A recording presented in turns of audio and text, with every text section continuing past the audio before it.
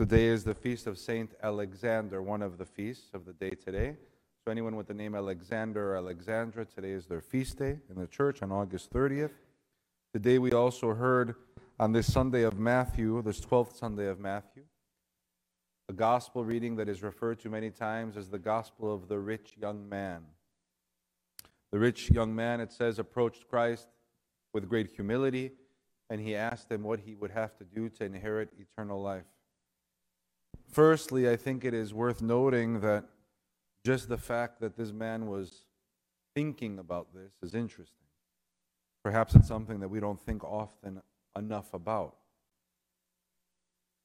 Kind of refocusing and self-examining and seeing where we find ourselves. Are we in a good place? Do we need assistance spiritually, emotionally, psychologically, physically? And Christ answers him and he says, there's an exchange about being good, which we've discussed other times, and for the sake of time, we won't touch upon today. He responds to him and he says, you know what to do. You have to follow the commandments. Remember, in this time, the commandments were the greatest teaching, the only real teaching about life. And he said, which commandment specifically? And he says, all of them. Don't commit murder, don't steal, honor your parents, and love your neighbor as yourself. For us Orthodox Christians, these things haven't changed. To love our neighbor as ourselves is so important. I've mentioned a few weeks ago that we're seeing a lot of social movement and unrest. And for us Orthodox Christians, it doesn't make sense because it's a given that we are expected to love everyone as ourselves, that we are supposed to see Christ in everyone. What scares me about some of these movements is that we're trying to create a perfect world with zero God. God is not mentioned at all. There's no spirituality, there's no religion, there's no faith. And I fear that this creation, this attempt to create a perfect world without God, like many before, will fail. The truth is that just listening to the gospel today, we as Orthodox Christians have a responsibility to try to do good, to try to be loving people.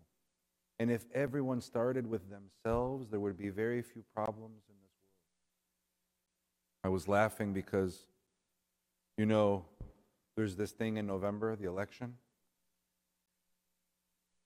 I don't believe how much time people spend arguing on social media. You're not going to change anyone's mind on Facebook or on Instagram. We're wasting our time with things that don't matter. You want to make a difference in the world? Go do something good.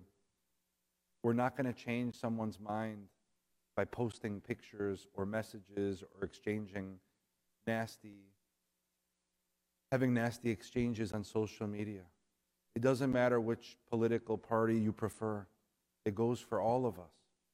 Do good first, and the right things will happen. The rich young man today said, I do all those things already. And from what we can tell in the tradition of the church, he wasn't lying. He was actually very strict at following the rules. However, he had a problem. He was very connected to his possessions, to his wealth. And Christ, of course, knew this, and he said, well, there's one more thing you can do to guarantee yourself eternal life. And he said, sell what you have and give it to the poor and follow me. And the man, of course, was sad because this was a hard thing for him to do. The point here is not that people that are successful are not going to heaven. What Christ was telling this person was, are you able to give me your heart? Are you able to give me your life? And if you are too connected to something else, so connected to something else, that we minimize and forget about Christ, it's problematic. It's not that money is the problem. It's not that any of these things are the problem.